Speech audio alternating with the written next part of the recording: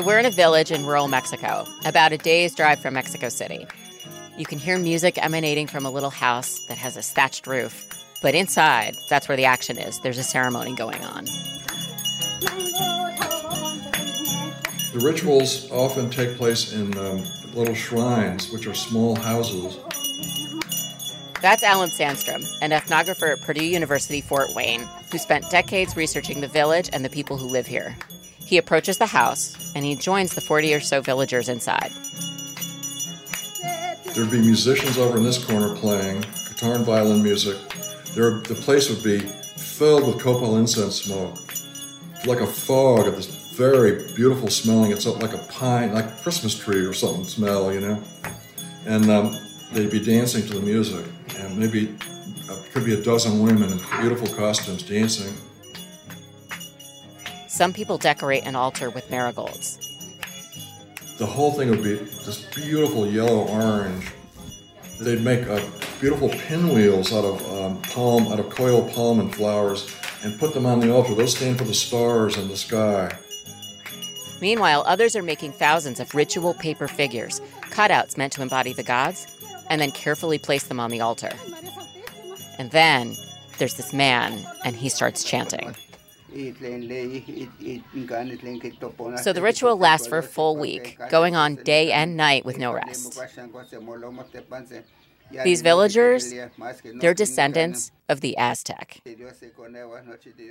So the language you're hearing, it's not Spanish. The villagers still speak Nahua, which is the same language that the Aztecs spoke. The ritual, the paper figures, the marigolds, the dancing, it dates back centuries, before any Europeans set foot in the Americas. I think it's 90% Native American, and with a 10% add-on of Catholicism. So 500 years ago this summer, the Aztec Empire came to an end when their local rivals teamed up with some new arrivals to the Americas, the Spaniards. Their capital city, Tenochtitlan, fell, and Spanish forces took over. But then what happens? I'm Amy Briggs, executive editor of National Geographic History magazine, and this is Overheard, a show where we eavesdrop on the wild conversations we have here at Nat Geo and follow them to the edges of our big, weird, beautiful world. This week, in honor of this anniversary, we're going to Mexico. We're going to explore the legacy of the Aztec. We'll investigate the rare records that miraculously survived the Spanish Inquisition, learn what happens when you feed Aztec legends into a computer, and meet modern Aztec descendants. He said, that are you working with the devil? And I said, Kema, yes, I am. But I didn't know what he had said. More after the break. Hey, I'm Andy Mitchell, a New York Times bestselling author. And I'm Sabrina Kohlberg, a morning television producer. We're moms of toddlers and best friends of 20 years. And we both love to talk about being parents, yes, but also pop culture. So we're combining our two interests by talking to celebrities, writers, and fellow scholars of TV and movies. Cinema, really. About what we all can learn from the fictional moms we love to watch. From ABC Audio and Good Morning America, Pop Culture Moms is out now wherever you listen to podcasts. History magazine just featured a cover story on the Aztec Age, looking back at the people who dominated central and southern Mexico in the 1300s. We know them today as the Aztec, but that wasn't what they called themselves. They were known as the Mexica, which is where Mexico gets its name. They, like other peoples in the region, spoke a language called Nahua. The Mexica's ancestral home was a place called Aztlan. Archaeologists don't know its exact location, but most believe it's in northern Mexico. And the word Aztec comes from this name. And we should let you know now, the terms Aztec, Nahua, Mexica, they're all different, but they overlap a lot, so that it's hard to keep them separate. You're going to notice people using them interchangeably in this episode. So around the early 14th century, this group of Nahua traveled south from Aztlan and founded two cities that later combined into one giant city. We know it today as Mexico City, but the Mexica called it Tenochtitlan. It was from there that their empire would grow. These lowly, wandering outlying group from the north arrived into central Mexico and founded a stable city-state. That's Andres Reséndez, a history professor at the University of California, Davis. So basically, it was a little bit like the mafia. The Aztec warriors went out there. They intimidated other city-states into providing tribute. And we have a beautiful Matrícula de Tributos, a beautiful document showing, hundreds of 400 city-states owing tribute, sending tribute to Tenochtitlan, their center, their city-state. So while the Aztec are building an empire, Spain is trying to do the same thing. In the early 1500s, Spain gets very excited about the Americas and begins colonizing Caribbean islands. Then they turn their attention westward, and in 1519, they send an expedition to Mexico, led by Hernán Cortés. So let's just talk briefly then about what happens in 1519. Cortés shows up. What's the reaction at first? Is he welcomed? Are people afraid? This was a fluid situation in which different city-states were either subservient to others or trying to overthrow this subservience. And so evidently, everybody was trying to figure out how to better use these strangers in their ongoing wars. It's almost like he shows up in the middle of the story. Exactly. Right. He throws himself in the middle of this active conflict going on. So Cortés forges an alliance with various indigenous groups and decides to take over Tenochtitlan. So their combined forces descend on the city in May 1521. One definite technological advantage on the part of the Spanish was their artillery. So if they could just get close enough to the city, they could use their very destructive artillery, and there was nothing the Aztecs could do with their own weapons to stop that. The Aztecs surrender on August 13th, 1521, and the Spanish take over. And eventually they decided to build a Spanish city on top of the Aztec city, which is why today the main cathedral and the National Palace lay just a few steps from the ruins of the main temple of the Aztecs. The following years were devastating for the Aztec. Many were enslaved. Most of the population dies from disease and poor living conditions brought on by the Spanish. Given all that devastation, you might think that information about the Aztec Empire might be hard to come by. But lucky for us, some records survived. They're called the Aztec codices. They were records used for all kinds of things, keeping track of royal tributes, divining the future, delineating territories, telling stories of conquest and defeat. The Spanish army and the clergy destroyed many of them, but Spanish monks and missionaries created their own versions that recorded Aztec glyphs alongside Nahuatl words and Spanish translations, sort of like a Rosetta Stone. Here's Ernesto Miranda, a digital humanities instructor at Universidad del Claustro de Sor Juana in Mexico City. He took a special interest in the codices. I mean, when you think that they destroyed all these books, it just hurts. But amazingly, some codices are still around today, held in museum collections all over the world. And when I say amazingly, I mean it. One codex was in Dresden during World War II and survived the firebombing there. The room where the codex was, it was flooded, and it miraculously survived because it was sort of encapsulated in between two other books. Ernesto says you can learn a lot about Aztec culture from these codices, like their rituals and beliefs, and even their beverages. After a certain age, they were allowed to drink pulque, that is this ferment drink coming from the agave, from where you get mezcal and tequila also. And only the elders were allowed to use these drinks in a non-ritual context, as well as what we call in Western tradition as magic mushrooms or psychedelic mushrooms that were also very common for ritual practices. But these codices aren't just artifacts. They're living documents. Communities every year go to the National Anthropology Museum. They take out the codice from the vault And they do a small ritual, some reps from the community with mezcal and some other elements from their culture, and then they take it back. In fact, these old documents are even occasionally used in current legal disputes. They might go back to that codice and say, okay, I see that this territory belonged to the family of Juan Perez, and it's good proof to make a legal case in Mexico. So we have these documents, which are valuable records of how the Aztec lived back then. But how are they living now? They lived pretty much as they had lived, particularly in the areas outside of the very center of Mexico City. That's Jim Taggart, a professor of history and archaeology at Franklin and Marshall College. Up north, the U.S. and Canada tried to wipe out Native American culture.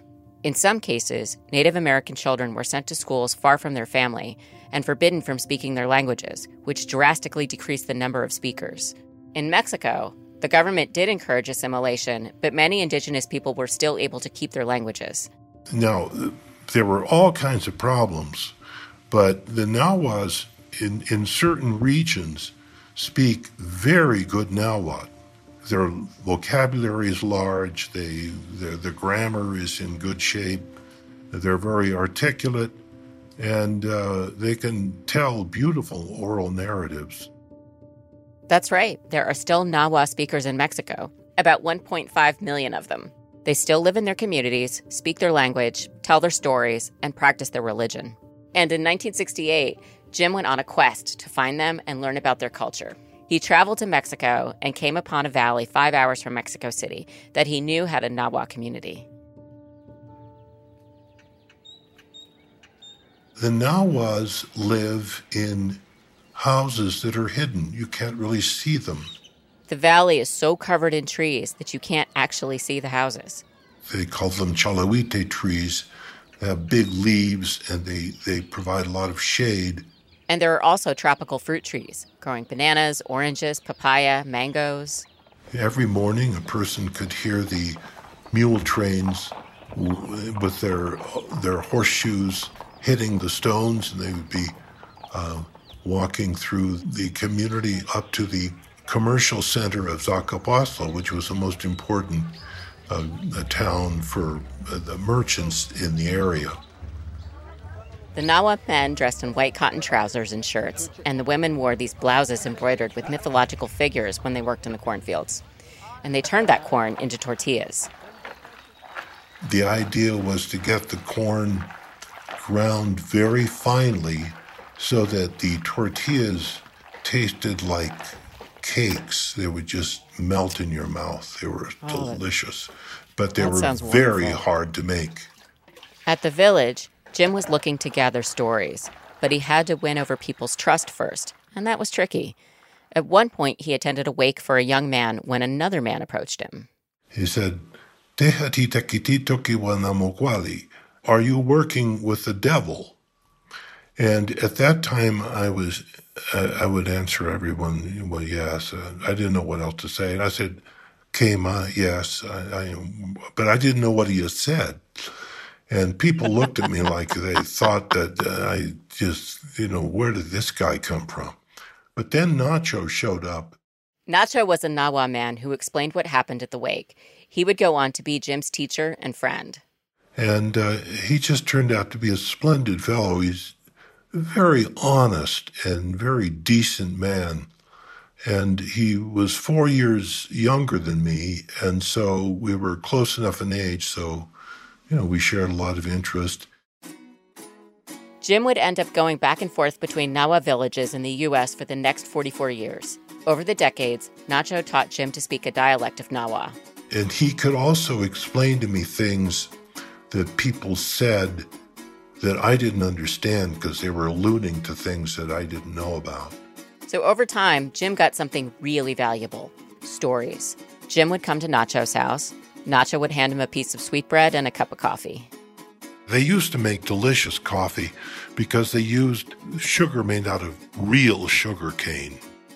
And then Nacho would tell him stories. On one occasion, he told Jim a story that finally made Jim understand why these stories were so important to the Nahua. It started when Nacho told Jim about a mysterious sound in a nearby river. The water calls out. It begins to call out in May when the rains begin. That's Nacho talking to Jim.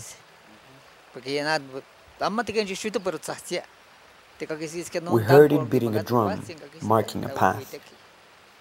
We do not know how it's doing it, and according to what they say, they killed it. The rain gods killed it, because it does not call out now. The rain gods are what they sound like, gods that bring rain. I can't tell you, but there's a story about it. They say there was a boy. It's a story about a boy who goes to the river to gather crayfish near Nacho's village. And that boy had a drum like the ones the Quetzal dancers use. The Quetzal dancers are a dance group in the community. Actually, Nacho's middle brother plays that drum for that group. So while gathering crayfish, the boy came to a waterfall. And this girl appeared out of the water and started talking to him and basically falling in love. And the girl, she was a mythological being in Nahua culture called an Achane, which means water dweller. And they can take the form of a lizard or a serpent. The Achane are the ones who kind of bring the terrestrial waters, make it bubble out of the ground. So the Achane have a lot of downtime. They just sit in the water with their mouth open and eat everything that falls into the water. Ordinarily, the Achane, in the earlier stories, is a dangerous being and often associated with the devil. But the Achane in this story was friendly. She didn't want to leave the boy. So she embraced him and took him into the water. And he doesn't drown, he doesn't die. He keeps playing his drum. For this reason, they say that it is because of that boy, when they make a fiesta, I do not know for sure myself, but according to what they say, the boy marks a path with his drum. The boy plays the drum with the girl and marks the path to fiestas that occur in different times of the year. But now, we no longer hear it. One no longer hears the water call out. Jim doesn't know why the Nahua don't hear the drumming anymore. One of the theories is the rain gods killed it, and the other possibility is that he was explaining really his sense of loss, having no longer cultivated a common corn and bean plot with his brothers, and because his life has changed, and it's changed in the community as well. So they've lost contact with the Achane. This story and others made Jim realize something. It took me a long time to see it. They are the way people talk about discourse, about political discourse, political events in their community. The stories aren't just old folktales. They're about the present. The Nahua associate the Achane with the mestizos, Mexican people whose ancestry is both indigenous and European. They are the largest ethnic group in Mexico. In some stories Jim collected, the Achane were the animal companion spirits of local political figures who did the mestizos' bidding. And Jim found that the roles of the gods would change over time based on what was going on. For instance, before the fall of the Aztec, rain gods were kind of above human affairs. So this idea of rain gods coming to the aid of people because they empathize with their circumstances, which is definitely something that developed after the conquest. Mm-hmm. This idea that gods can be empathetic. That's in part because the rain gods became kind of a stand-in for the Nahua, mirroring the way the Achane represented the mestizos. The rain gods and Achane would frequently get into fights. The tension between the rain gods and the Achane mirrors the tension between the Nahua and the mestizos. Because there's a lot of antagonism between the Achane and the rain gods, explained often as envy. This concept of envy in Nahua culture is something that really struck Jim. They don't even admit that they feel envious, and yet they blame everything for envy. It's considered to be a major character flaw. Envy and love are opposites. Love is about working with others. If you cooperate in the family, you're going to love your family members. The opposite of this is envy, which is out for yourself. You want something so badly, you'll take it from another person. It's described as like hunger. So after the Aztec fell from power, the Nahua people and their culture survived, even after a disastrous population decline. And they continue to survive today. There's an international interest in the Nahuatl language. Yeah. And it's being taught all over the United States right now. We have colleagues teaching it at the University of Utah. One of the world centers for the study of this language is now Warsaw, Poland. And after all, there aren't a whole lot of indigenous American languages that have 1.5 million speakers.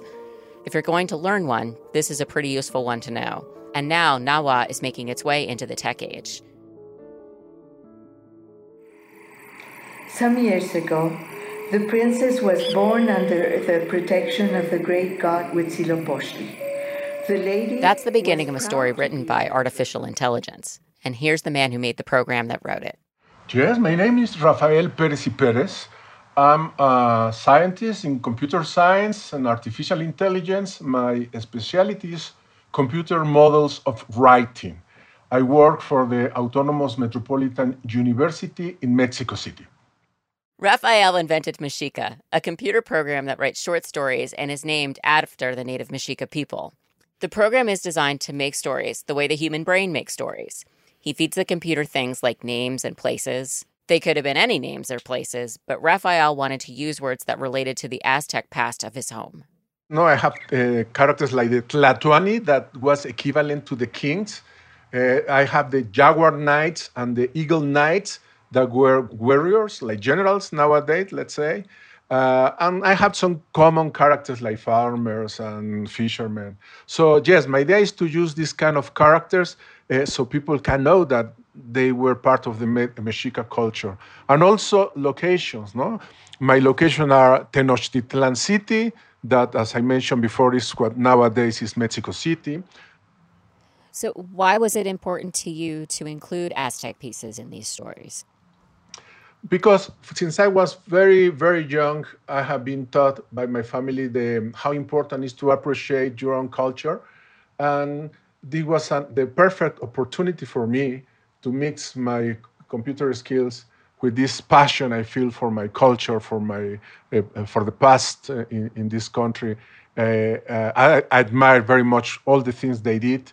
I think we can learn a lot from them. So do you have a favorite story from the project?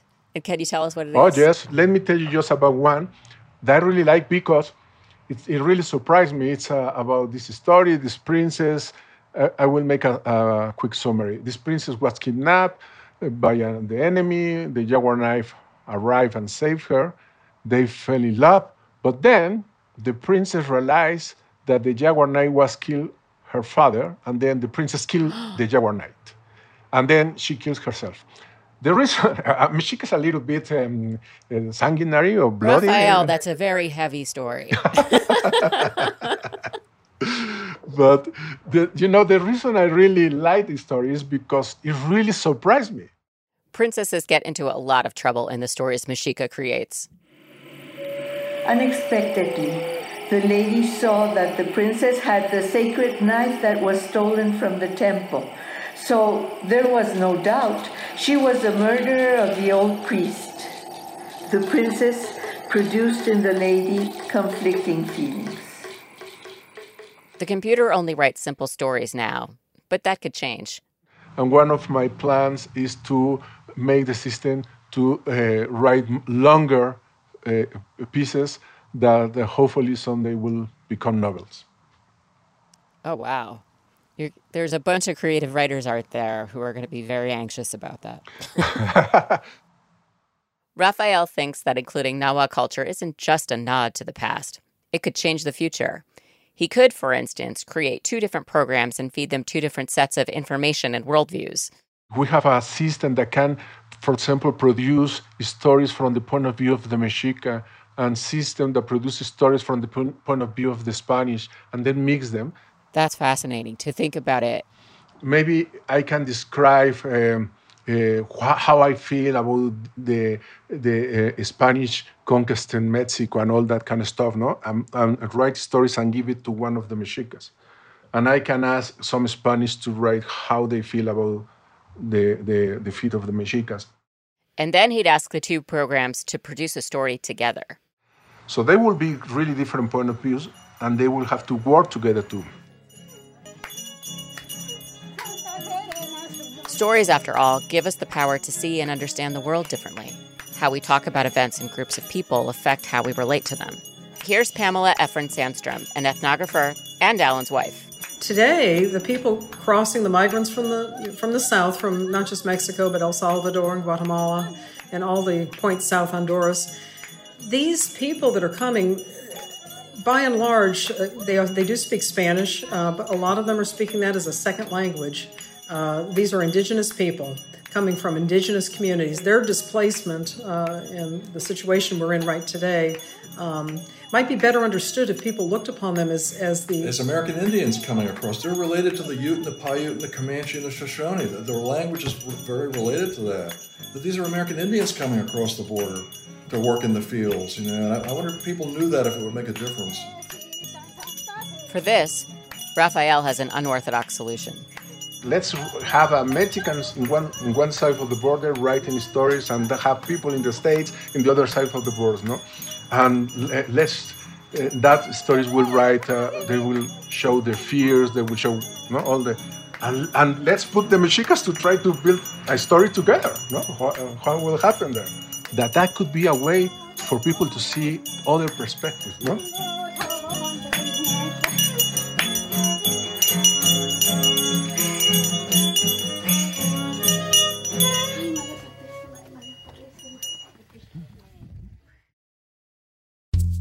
If you want to know more about what the Aztecs were like before 1521, check out our History Magazine piece and learn how this anniversary is playing out in Mexico, especially during COVID.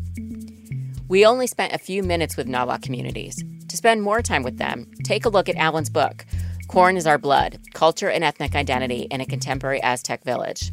He and Pamela also have a new book coming out in 2022 called Pilgrimage to Broken Mountain. It's a look at Nahua sacred journeys in Mexico. Plus, if the rain gods intrigued you, take a look at Jim's book, The Rain Gods Rebellion. To learn more about Raphael's Mexica AI program, check out www.rafaelperezyperez.com. That's all in the show notes. And while you're there, be sure to rate us and review us, because that really helps other listeners find us. If you like what you hear and want to support more content like this, please consider a National Geographic subscription. Go to natgeo.com/explore to subscribe today. Overheard at National Geographic is produced by Alana Strauss, Brian Gutierrez, Jacob Pinter, and Laura Sim. Our senior producer is Carla Wills. Our senior editor is Eli Chen. Our executive producer of audio is Devar Ardalan. Our fact checkers are Robin Palmer and Julie Beer. Our copy editor is Amy Kolzak. This episode was sound designed and engineered by Hansdale Hsu. Special thanks to Jeff Kaufman, who filmed the Nahua ceremony. This podcast is a production of National Geographic Partners. Whitney Johnson is the Director of Visuals and Immersive Experiences. Susan Goldberg is National Geographic's Editorial Director. And I'm your host, Amy Briggs. Thanks for listening.